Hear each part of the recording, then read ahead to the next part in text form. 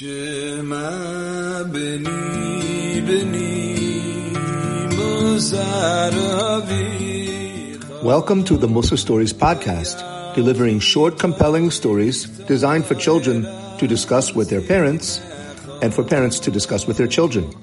Shema beni beni Musar Avicha. Hello, children. Boy, do I have something gishmak for you for Parshas Pinchas.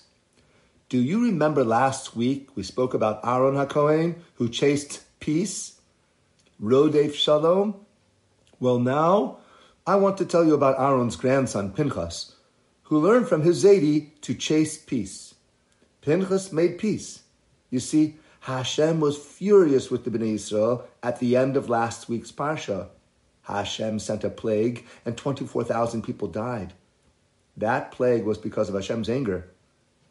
Hashem was angry about intermarriage. Jewish men were marrying girls from Moab and Midian. That was a big disgrace, especially because one of the princes of the tribes did it also. His name was Zimri, and he was the Nasi for Shevet Shimon. He was the Rosh Yeshiva for the whole Shevet Shimon.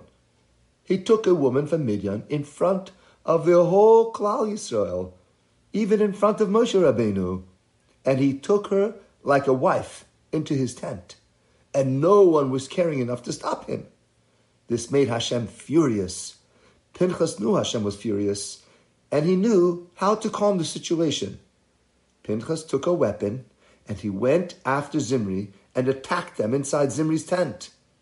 Everyone knew about it. Pinchas killed a Nasi. But it worked. Hashem became peaceful with Bnei Yisrael once again, and the plague stopped. What do we learn from this, children? To stand up against a disgrace. Let's say you are in a classroom and the teacher is writing something on the board so he can't see what's going on. One of the boys starts squirting his water gun onto the teacher's desk. What do? Some kids who don't listen to Musa stories will laugh. But it's a disgrace, a bizayon to the teacher and a bizayon to the learning. And it's happening in front of the whole class. If you stand up and shout at that person, "Hey, stop it!" If you're able to defend the honor of your teacher, even though many of your friends will not approve, you will be like Pinchas, making peace by taking Hashem's anger off of the entire class and the teacher's anger. Here's another example. Let's say there are a lot of children in your family. It's Erev Shabbos, and your mother is busy cooking L'chvod Shabbos. The rest of the house chores are left to everyone else, meaning the kids. You each have specific jobs to do, but when it comes to the toys, the messy playroom, you all work together usually. This Erev Shabbos, it's extra messy, and no one is in the mood except for your big sister. But she can't convince the rest of you to help. It's a big job alone. The books and the games and the toys, they need reorganizing and to be put back. So your big sister goes to tell your mom, "Mommy, can you get everybody to help me clean the playroom now?" So your mother makes an emergency family meeting. Shabbos will be here soon, and we all need to be ready on time.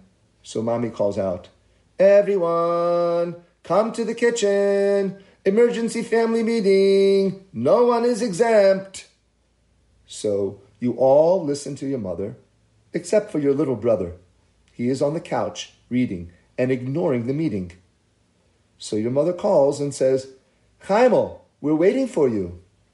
Then Chaimel says something chutzpahdik. "I'm not coming to this dumb meeting. I'm exempt." What a disgrace! This is exactly the time to do like Pinchas. Stand up in defense of your mother and shout, "What? Take that back, Chaimel. How dare you speak that way to mommy?" This way, mommy will not have to punish Chaimel. Things will go back to being peaceful. Kids, this is a very hard thing to do because it's not popular and people will look at you like you're such a goody-goody. They might even disgrace you like they did Pinchas. Yes, after Pinchas killed Zimri, people were making fun of Pinchas. This doesn't feel nice. But you know that you're doing the right thing. And the reward, it's enormous. Look in the Parsha. Hashem wrote good things about Pinchas and made a special covenant with Pinchas. He eventually became the Kohen Gadol, and he lived a very long time. Tachas asher kinei leilo kol, vayichaper al bnei Yisrael. Tachas asher kinei leilo kol, vayichaper al bnei Yisrael. For more stories, visit our website, musastories.com, and make a donation.